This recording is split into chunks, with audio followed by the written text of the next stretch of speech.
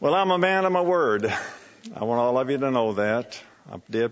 We're not having snacks today, but I did say I would take care of your lunch, and I did bring it, believe it or not. Now, let me see where it is. Oh, here it is. It's called the bread of life. See, the bread of life, and that's why it sustains us anyway, isn't it? That God wants us to come together, not only to enjoy this day as well, but it's a serious time for us. We understand that. We know it's the day of covering our sins, called Yom Kippur.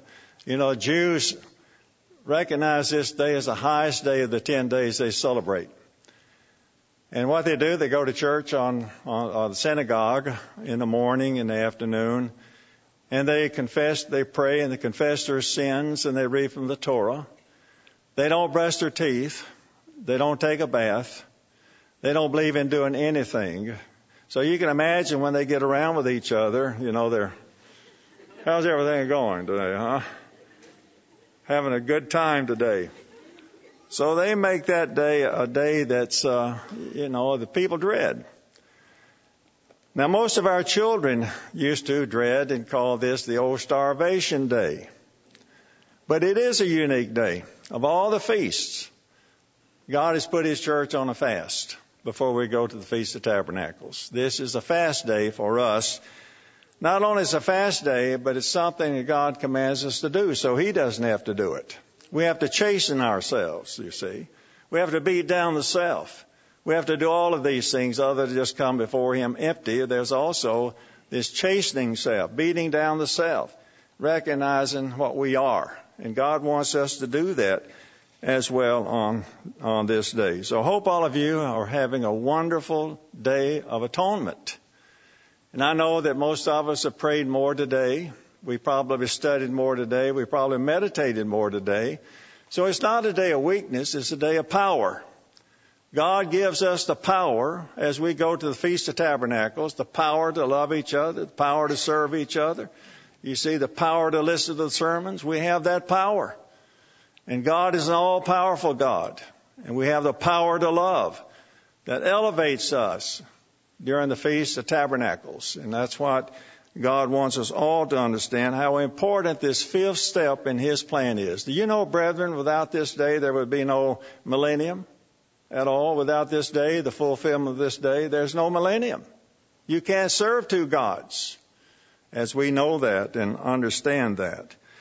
So He's given us these festivals to remind us of our salvation, the glorious salvation, and we have to be reminded of it, and we tend to forget it until that day comes and we're reminded of that day, what it means to us individually, just like what it's going to mean to us in tomorrow's world individually, our reward, ready to step into a new government, a new system that people have never heard before, usher in the government of God, offer God's Spirit, God's truth for the first time in mankind.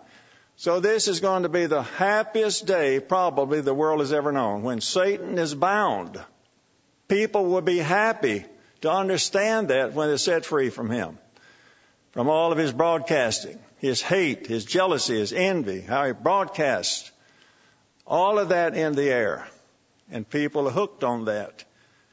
And they don't quite understand yet, and they will understand when that time comes. You know, brethren, we serve an intelligent God. He deals with us in an intelligent way. Now just think about this.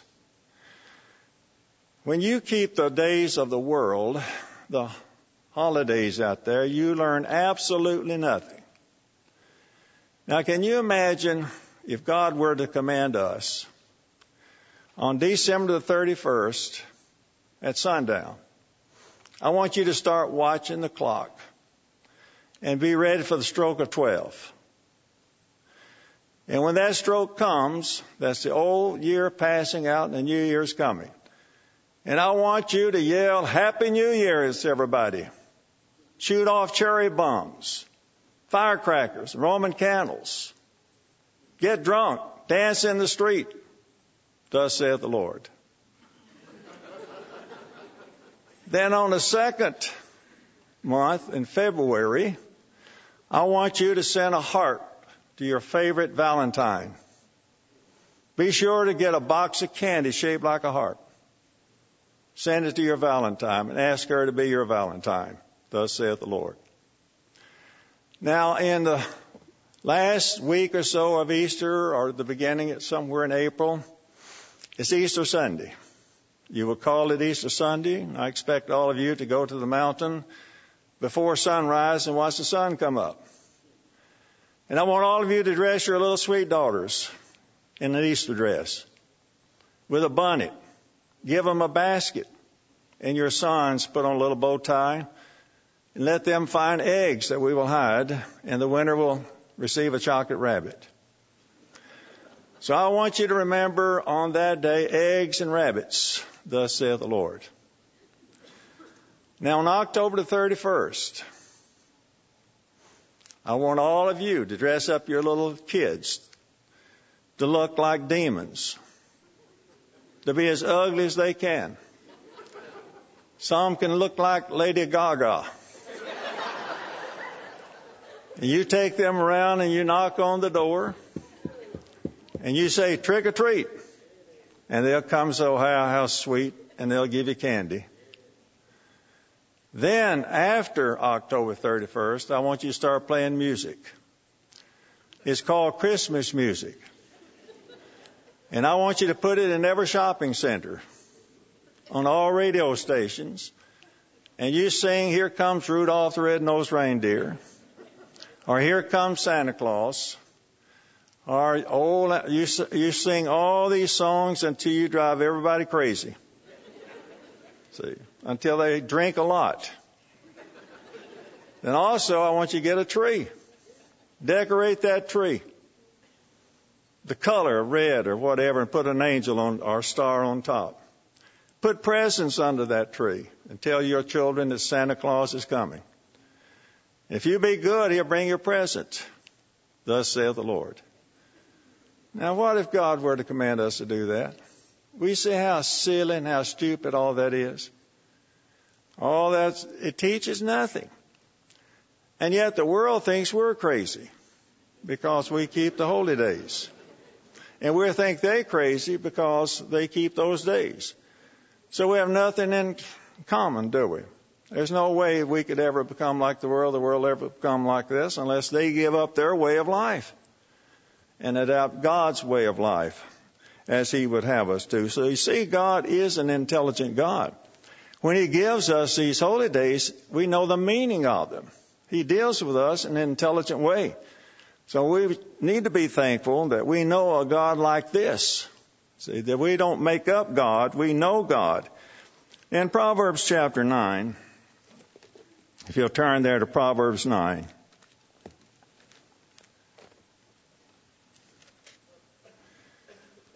Verse 9, give instructions to a wise man and he will be still wiser.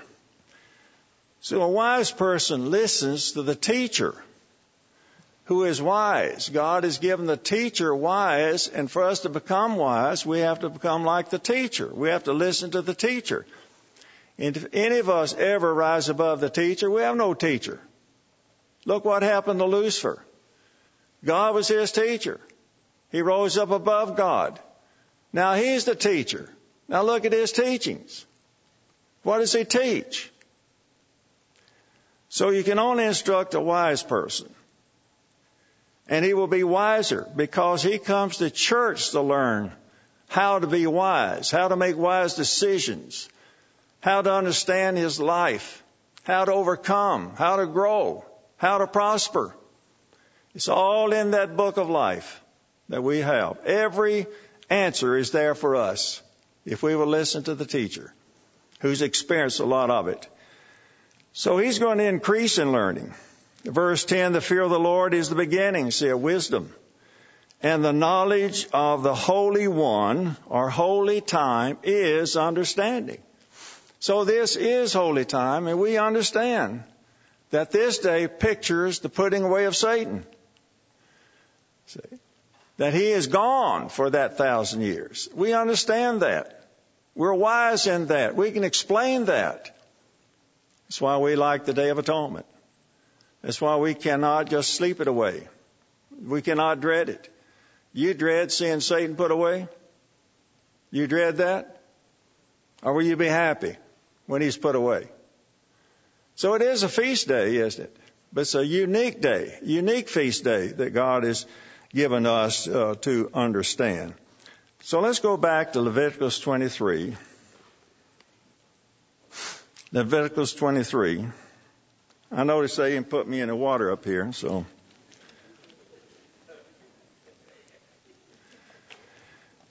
In verse 24 of Leviticus 23,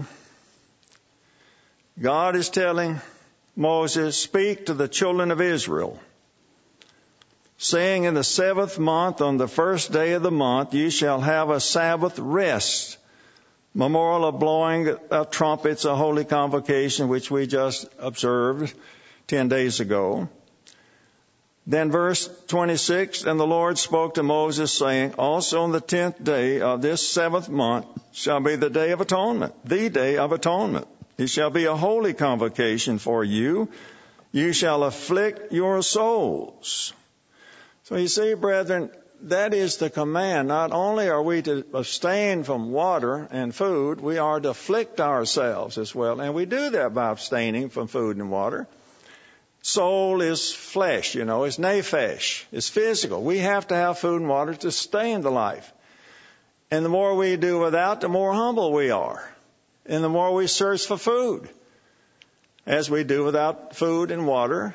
And I don't know if you've ever gone, how many days you've ever gone, but after about the 3rd day, you really don't get hungry or thirsty. You feel stronger, spiritually speaking, because you're beating down the self, who craves physical things, who wants to be exalted. And we begin to chasten ourselves. The word here for afflict is A-N-A-H, which means to chasten oneself, beat down self, humble oneself, and be teachable. The key is, brethren, this day is we must be taught. Be teachable of God's word. Just not come empty of food and drink. As we heard, there are thousands, millions probably going today without food and drink. But we're to learn something from this fast. We'll learn to chasten self. Instead of God having to chasten us, He says for us to chasten self. See, us. Now, God can chasten us with withholding whole food from us. But He says here that we are physical. We depend on physical stuff. But God wants us to depend on Him for the spiritual, and He will give us the physical in time, you see, when it's good for us. And so far, I don't think many of us are missing too many meals, see, at all. And you shall do no work on that same day, for it is a day of atonement, to make atonement for you before the Lord your God. For any person who is not afflicted in soul or that same day shall be cut off from the people.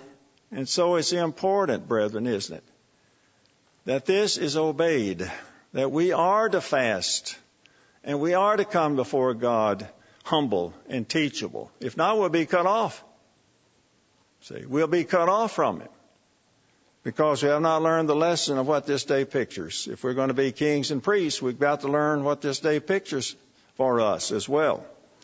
Any person who does work on that same day, that person I will destroy from among his people. So we don't have to get up, we don't have to cook, you see. There's no real work to do, maybe except take a bath, you can brush your teeth or whatever. You shall do no manner of work. Verse 31, he states it over. It shall be a statute forever throughout your generations. Now this verse 32, I want to bring your attention to. It shall be to you a Sabbath of solemn rest. And that's the only day that is saying it shall be a solemn rest. Serious, you see. A serious rest for us as well. And, a solemn rest. And you shall afflict your souls on the 9th day of the month at evening. From evening to evening you shall celebrate your Sabbath. Now, other places where it talks about Sabbath, it just talks about a Sabbath of rest. But here it talks about a Sabbath of solemn arrest for God's people. That we are to be serious. Not take it for granted. That's how we keep it. A solemn rest. A serious. We examine ourselves before our God. We confess our shortcomings before our God. Then we are forgiven. Recognizing we have a high priest all the time that we can enter right into the Holy of Holies. But this is the Day of Atonement. And Jesus is given to instructions on how that we should keep it.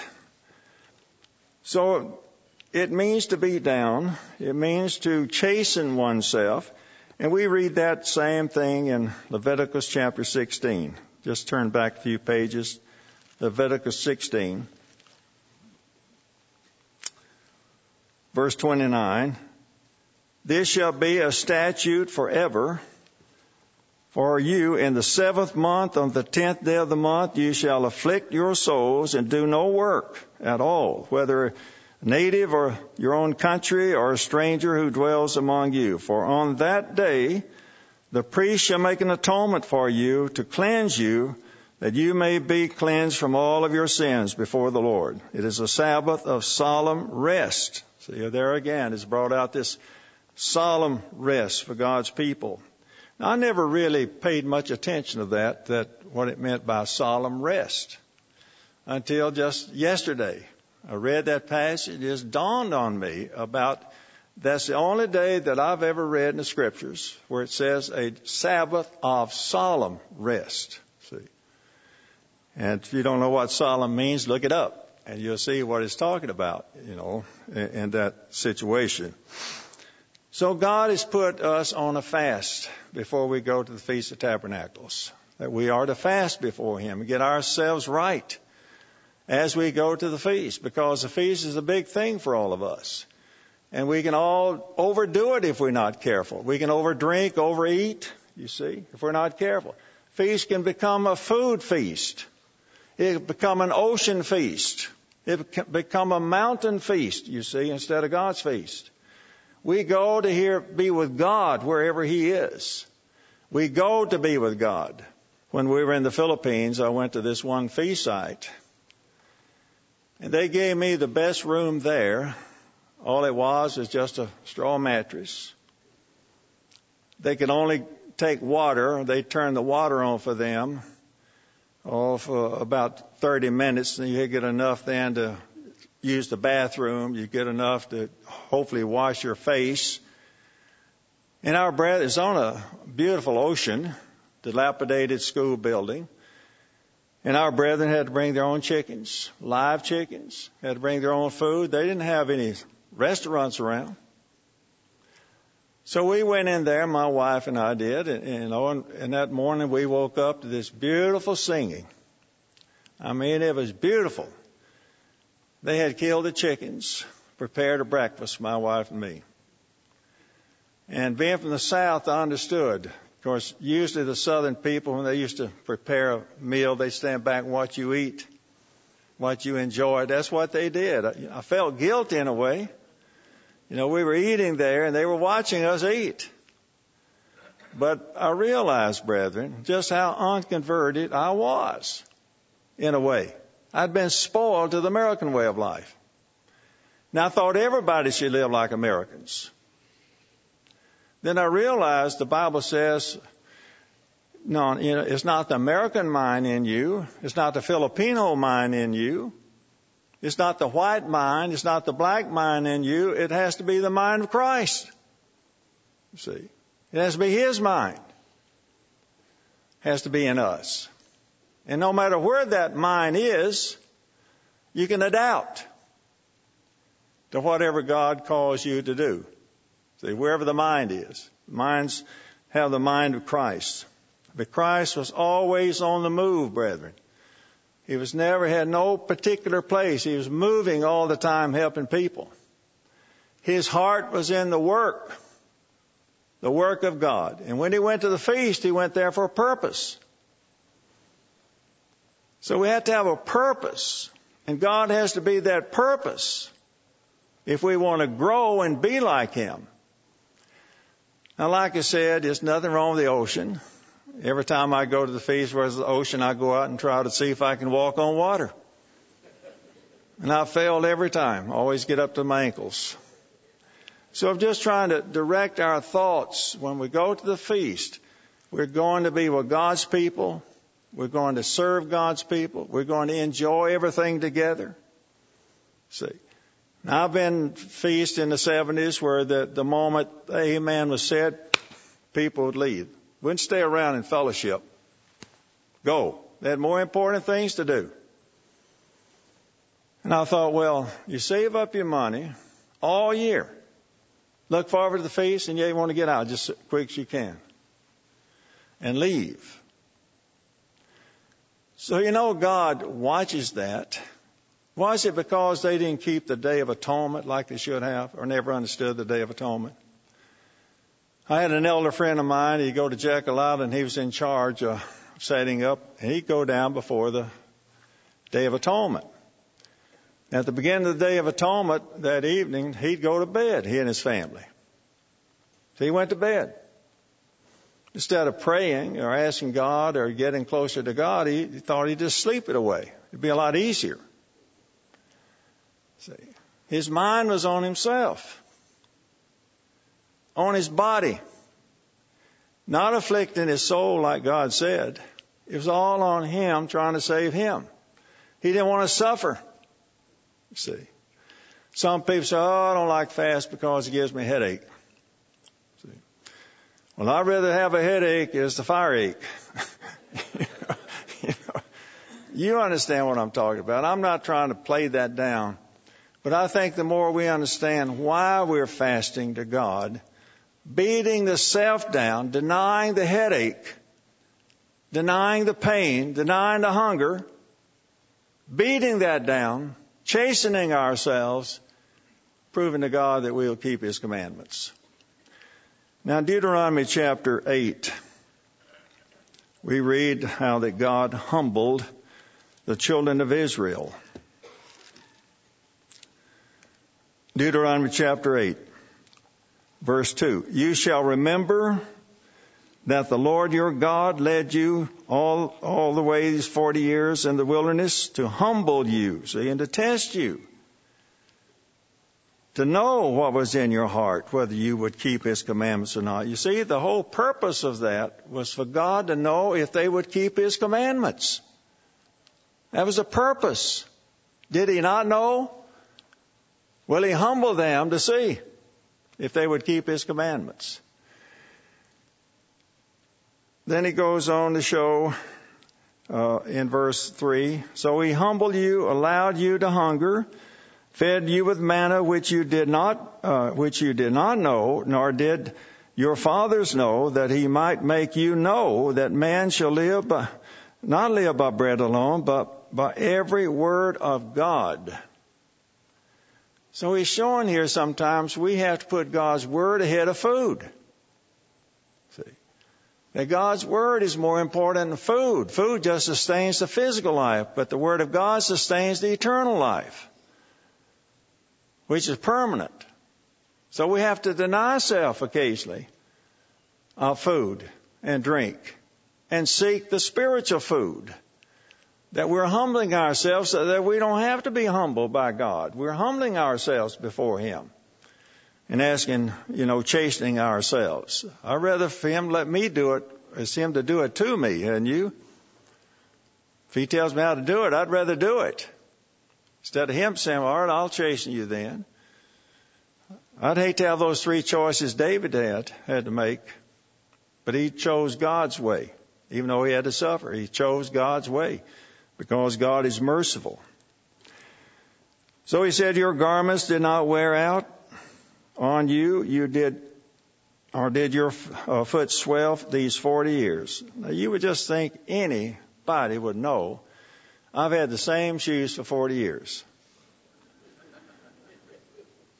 That'd be tough for some of our ladies today, wouldn't it? I've had that same dress on for 40 years. It has wearing out. It does not wear. It make you think, well, what is happening? See? What's causing all of this? It's never happened before. See, why all these things are happening? So God was trying to show them something. Who's in charge of the food? Who's in charge of the clothing? Who's in charge of the house? Is that why Jesus said, you seek first the kingdom of God and his righteousness? That man doesn't live by bread alone, and he'll give you all these things that your body needs, that you don't have to worry about it. All you have to do is just chasten it. Don't let it get out of hand. Don't let it become lustful or greedy. Think about self all the time. Or where my next meal is coming from. The next dollar. Cares of life. So he tested them. He said, you shall know in your heart that as a man chastens his son, so the Lord your God chastens you. And why? To see if you shall keep the commandments, verse 6, of the Lord your God, to walk his way and to fear him. So once we leave here, then the test for us, will we keep God's commandments, the feast? Will we fear him? See, that's the test, isn't it? Of chastening oneself, to see if we will keep what that feast pictures.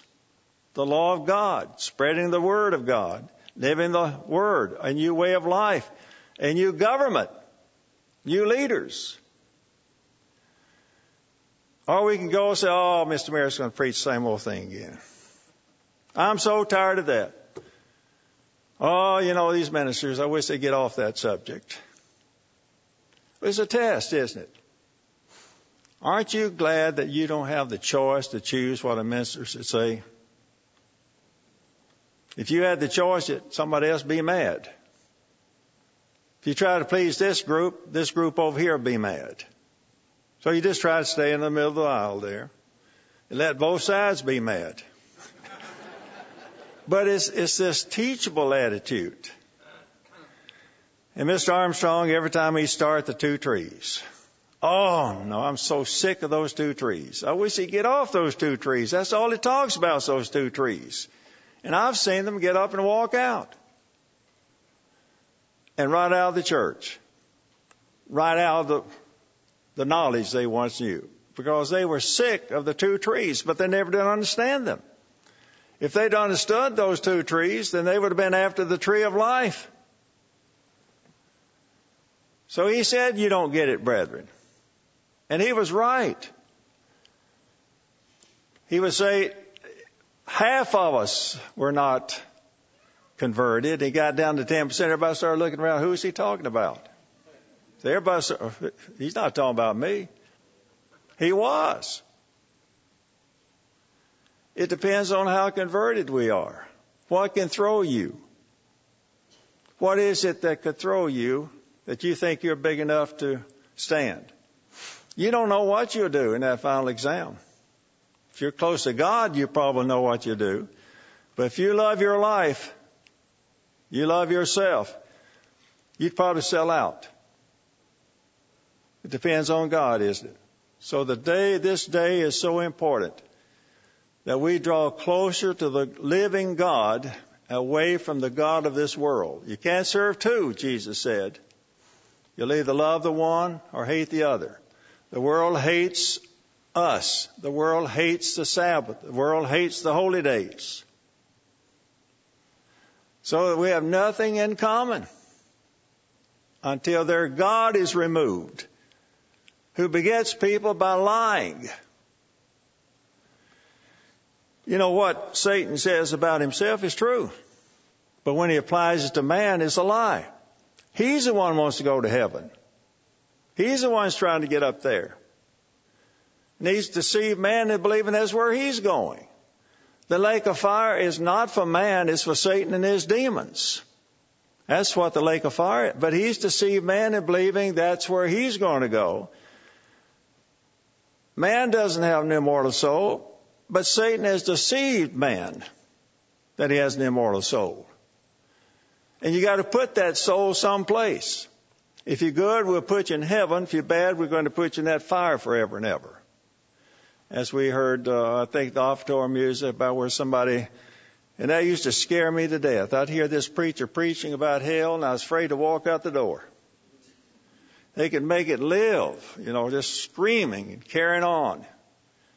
And I thought, that's one place I don't want to go. However, I didn't know for sure how to get to the other place. They'd tell me how to get to that place, but they very seldom ever told me how to get to the other place. So when I heard the truth about that, as one of the greatest truths I've heard at that time, that we're not going to heaven, we're not going to burn forever. And there's hope for everybody. What a joy that was to receive that message. Free from Satan's lies, see. That had begotten me by a lie.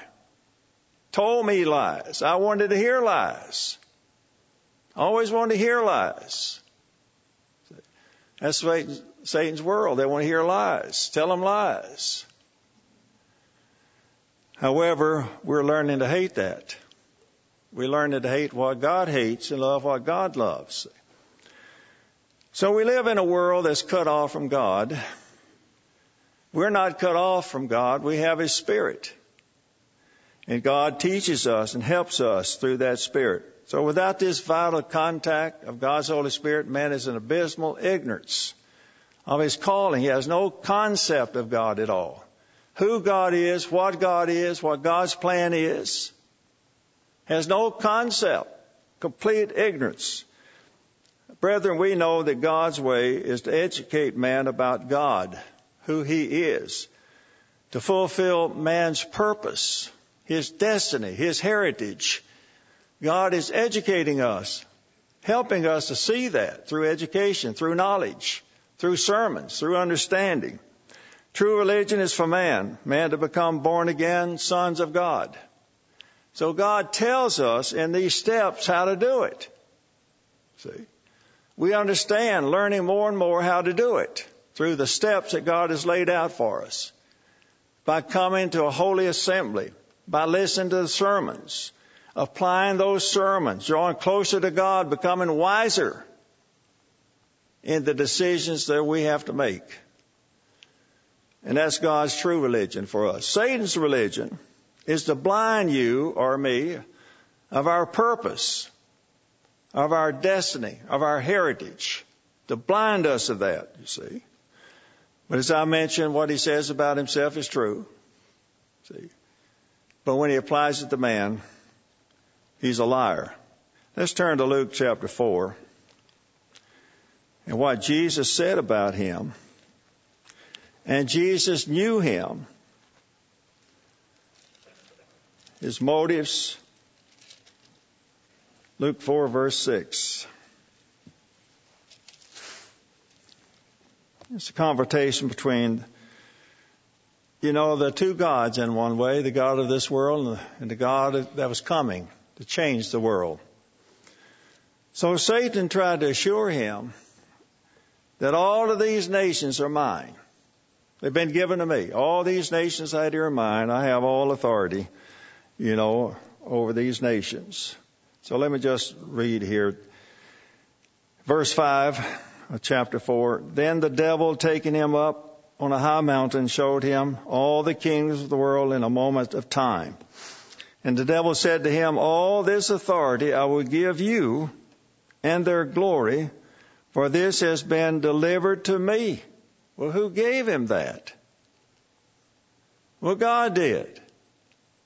When he was Lucifer. And God has not taken that away from him yet. So he has the authority then over the nations. And he said, Christ, I'll give it to you. And we know in the end, the beast power, this guy's going to accept that authority to be over these nations. He'll accept Satan's authority. See, in that end time. Because it's his to give at that time. He said, and I will give it to whomever I wish, the last part of that sentence. Therefore, if you will worship before me, all will be yours. Then Jesus answered and said, get behind me, Satan, for it is written, you shall Worship the Lord your God, and him only you shall serve. And that's when Jesus was at his strongest point, apparently, after 40 days. I believe he was not just tempted on that 40 days, but he was tempted every day 40 days, every day by Satan. See, the temptation was there for him. He became stronger. The deeper in the fast, the stronger he became. And even though he was hungry. But it's more important to him to stay focused on his Father, his mission, what God had given him to do, than on his stomach. See? So Satan tried to appeal to that vanity of authority, which the Father had not given to Christ. See? He will give it to Christ at that time and to us. Once Satan and his demons are bound, you know. Then he said, get behind me, Satan. And that's one thing about the Philadelphia church, is being taken to a place of safety. Satan is behind them, you see. He's not in front of them. He's behind them like he was behind Christ. So God has given us that power if we are faithful in preaching that gospel and backing up the leaders of the Philadelphia area. He's given us that promise that Satan will be behind us, not in front of us. It's different from the other attitude. Rich and increase the goods, all self, all the flesh. Satan is in front of them. Then he turns from the church he cannot get, head on to the church there he's going to kill, because it's all flesh in one way, even though they keep God's commandments and faith. They still did not understand their purpose. And apparently that's their calling. Who knows? There's a certain number has to be killed, according to chapter 6, the 5th seal. Then he brought him to Jerusalem, set him on the pinnacle of the temple, and said to him, if you are the Son of God, throw yourself down from here. For it is written, he shall give his angels charge over you to keep you. See how he twists the scriptures, trying to get Jesus to sin, trying to get him to show who he is. Well, you're not going to get hurt if you say who you are. You're not. Just jump off. Let people see. And he just kept saying, get behind me, Satan. He kept his eyes focused on his calling, on the spiritual brethren. Satan was tempting him not only the physical things he could see, and he refused that. And so we learn a lesson, really a true lesson on this day. If we keep our eyes on God, we have less pain, less hunger. See, if we understand the spiritual part of the day, and it is a feast day, but it is a solemn, serious day for us as well. Now we read in John chapter 8 what Jesus said about Satan. John chapter 8. For you are, verse 44, for you are of your father, the devil, the desires of your father you want to do. He was the murderer from the beginning and does not stand in the truth, because there is no truth in him. So he can just pump in us, hate somebody, disagree with somebody. You don't understand me. It just keep building and building and building in someone until they actually commit murder in their heart. Wish somebody's not around. Wish I had to be around that person. Now see, that's not God's love. It's Satan pumping that attitude into the mind. And the more you think about it, the more depressed you become. The more you think about someone has mistreated me, the more depressed you become. Everybody's been mistreated for a purpose, to see what we would do. See if we take matters in our own hand, take vengeance, quit, give up. Brethren, where would somebody go if they leave the truth? They have to go back to the liar. He's a liar and father of lies. It's either truth or lie. If you go back to the world, you're going back to liars. You have to be a liar. Because that's all the world knows. It's founded on a lie. The God is a liar. He begets people with lies. God begets us with truth. He calls us out of that lie into truth, that we may understand His glorious purpose for us. How thankful, brethren, I know all of us are. The truth keeps us free. I go to church to hear the truth, not to hear lies. Don't you want to hear the truth when you go? Don't you want to hear the truth when you go to the Feast of Tabernacles? Hear the truth? Well, I do. I don't want to go hear lies. You go to some of these funerals, these Protestant funerals, you have to sit through a lie, don't you? You know the truth. But you see, they can't speak the truth because the truth is not in them. They don't know the truth. So Jesus here said, there is no truth in Satan.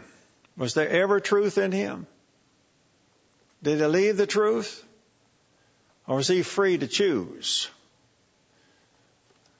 God created the angels so they could choose, you see. They could choose. They can make decisions, come to conclusions. But don't you think about this, that when God created the angels, they didn't know who God was. That's the first time they saw Him. So He had to teach them, apparently, who He was and what He was, why they were created. And He brought into existence then the earth and the universe as further teaching, as further instruction for their purpose, through knowledge, through education. Then He trusted them to carry on what He had taught, carry on His lifestyle of giving, sharing, obedience. So that's the way it is. In Proverbs chapter 6, these 6 things or 7 things God said He hated.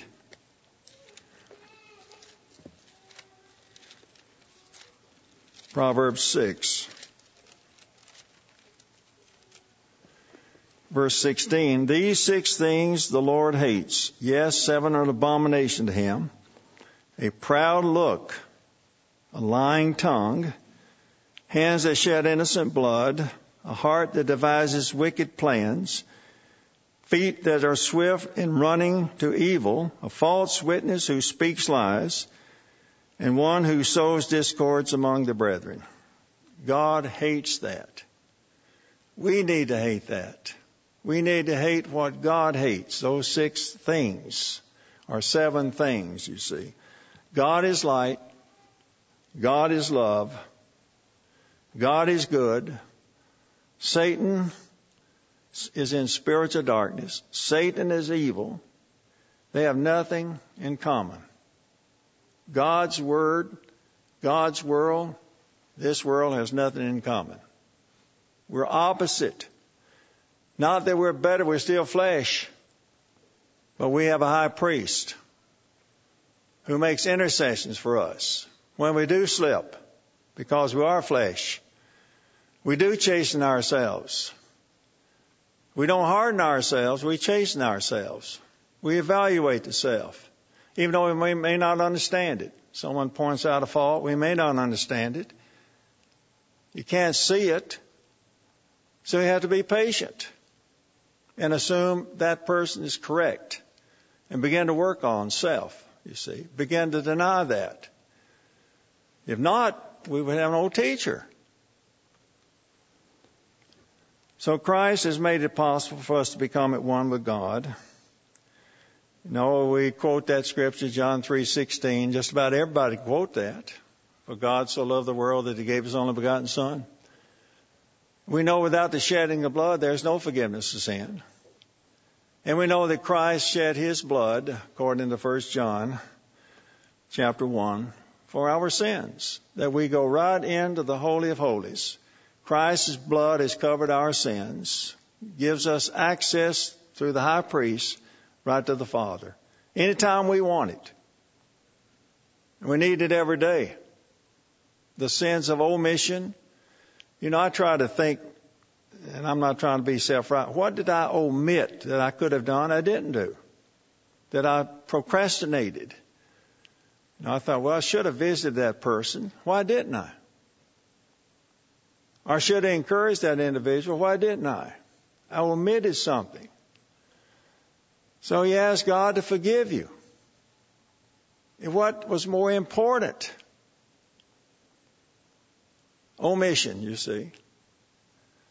And understanding what God has given us to do. In Hebrews chapter 9, Hebrews 9,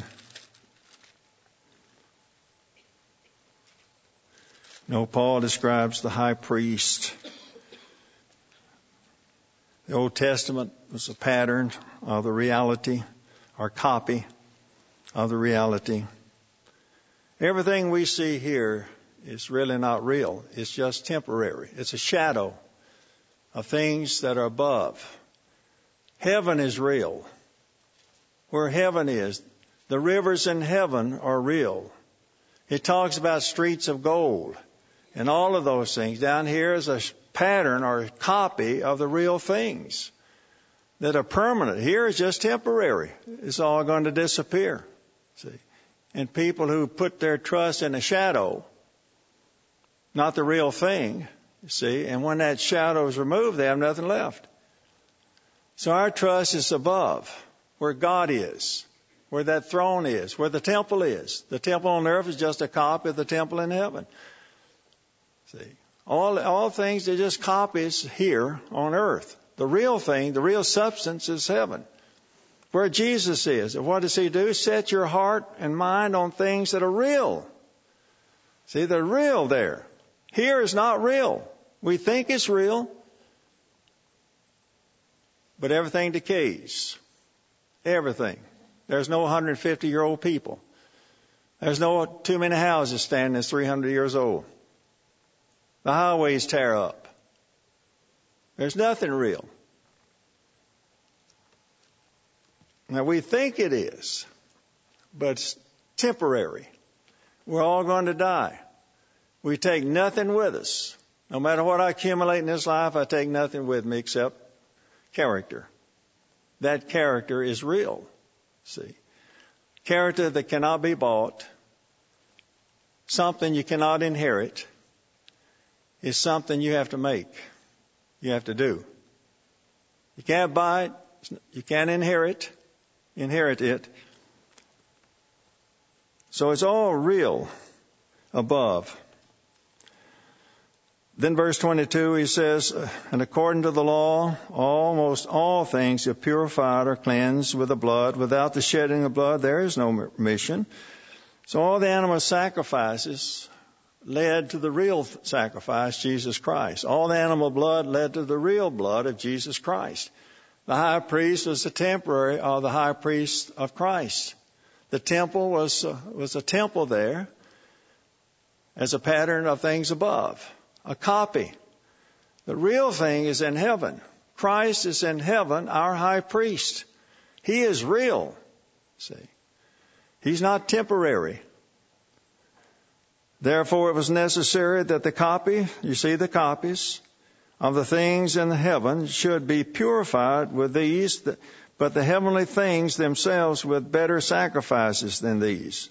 For Christ has not entered the holy place made with hands, the physical temple, which are copies, see, of the true, but into heaven itself, now to appear before in the presence of God for us. And he appears for us. He's our high priest. That we use him, ask him for his shed blood to cover our sins, to make an atonement for us, to keep us at one with God. See, that we are at one, we're walking with him, walking with God. As Mr. Meredith said so many times, I bet if he said it one time, he's probably said it 10,000 times. Walking with God. Study. be like God, conform to be like God. That is real. See, this day is real in one way, but it's a copy, isn't it, of things to come, of when the reality happens, when Jesus binds Satan for that 1,000 years. And there will only be one God. And we even sing about that. One government, one spirit during that 1,000-year period. So it's without the shedding of blood. Hebrews chapter 10, verse 14. For by one offering he has perfected forever those who are being sanctified, or separated, that are being sanctified, separated. From what? Well, set apart from this world by truth. But the Holy Spirit also witnesses to us, for after he had said before, this is the covenant that I will make with them after those days, saith the Lord. I will put my laws into their hearts. In their minds I will write them. Then he added, their sins and their lawless deeds I will remember no more. And I believe all too often we think about yesterday's sins, or the sins we committed before we were called, or last month's sins, or last year's sins. They're all forgotten. They've all been covered by the blood of Christ. We don't have to worry about them. If we truly have repented, we're being sanctified, we don't have to think. We can't live yesterday. We can't live last month. We can't live tomorrow. It hasn't come. We live today. Today, if you hear his voice, harden not your hearts. The day is important. The day, you see, is the day of salvation.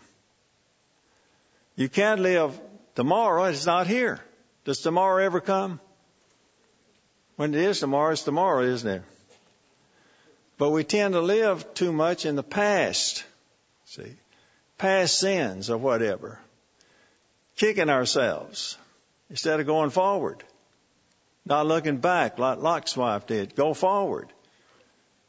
And nothing can take away what you know. You have to fight to keep it. Satan will try his best in his demons to take it from you, to make you angry, to make you feel guilty, like nobody cares. Become depressed. That's his philosophy. God's philosophy is different. He wants us to rejoice in the truth. Rejoice in his holy days, his feast days, his Sabbath. So much that we want to be here. And we'll do anything to get here. In Nashville, we had a person who rode the bus. Both are almost crippled, could barely walk. They would come and catch a bus and come to church every Sabbath. And this man could speak 5 languages. His wife had a brain damage. She had almost drowned in a swimming pool. And he married her. He took care of her.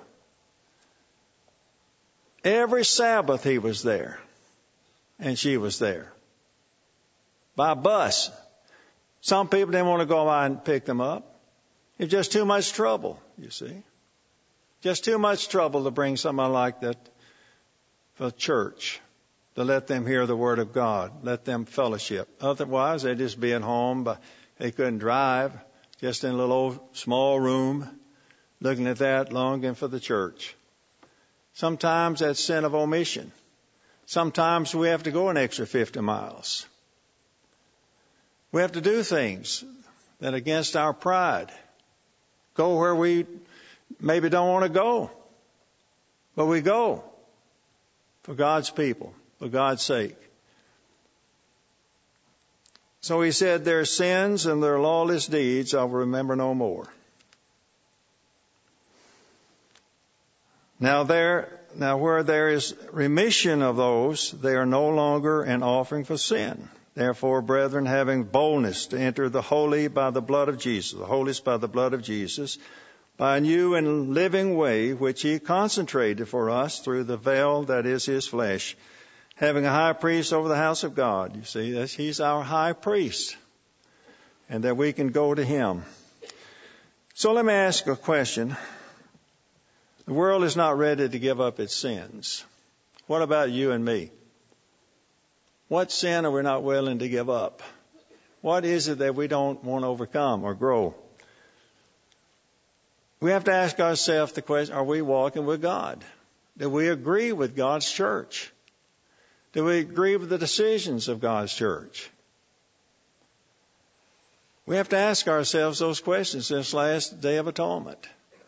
How far we've come, spiritually speaking, since that last time. We have to reflect over our past year of life, how we've lived that year. How much have we lived that year in prayer, Bible study, coming to church services, helping each other, encouraging each other, saving our tithe, doing those things that are pleasing in God's sight? We have to ask ourselves those questions. And today is a good day to ask. Today is a good day to reflect on those questions, you see, because God will ask us. Have we poured ourselves into our calling? Is God's work the most important thing in your life? Finishing what He's given us to do. See, it takes work. It takes sacrifice to finish God's work. Now, I'm going to say this about Dr. Meredith because I need a raise. I tell him I don't know how he does it all. You know, he could have given up. He could have said, fellas, I just can't do it anymore. He could have quit. But once he gets behind this microphone, and, last Sunday's telecast, I'm sorry I didn't get to see it, but my wife did. Said that was the strongest, the best telecast there. See, I heard a lot of people say that. It shows that God is using us in spite of us, in spite of how we look, in spite of self. It's God in us that's speaking. So it's time for self-examination, to beat down the self, to base the self, to humble the self before our great God. You remember the example of humility when the priest or the Pharisee judged everybody but himself? But the sinner just smote himself and said, God, be merciful to me, a sinner. He judged himself. He didn't judge the Pharisee. He judged himself. And Jesus said he went down justified. If we judge ourselves, we won't be judged. If we judge somebody else, we're going to be judged. So that example of humility. And we have to remember, brethren, there's no world tomorrow without the Day of Atonement, without Satan being put away.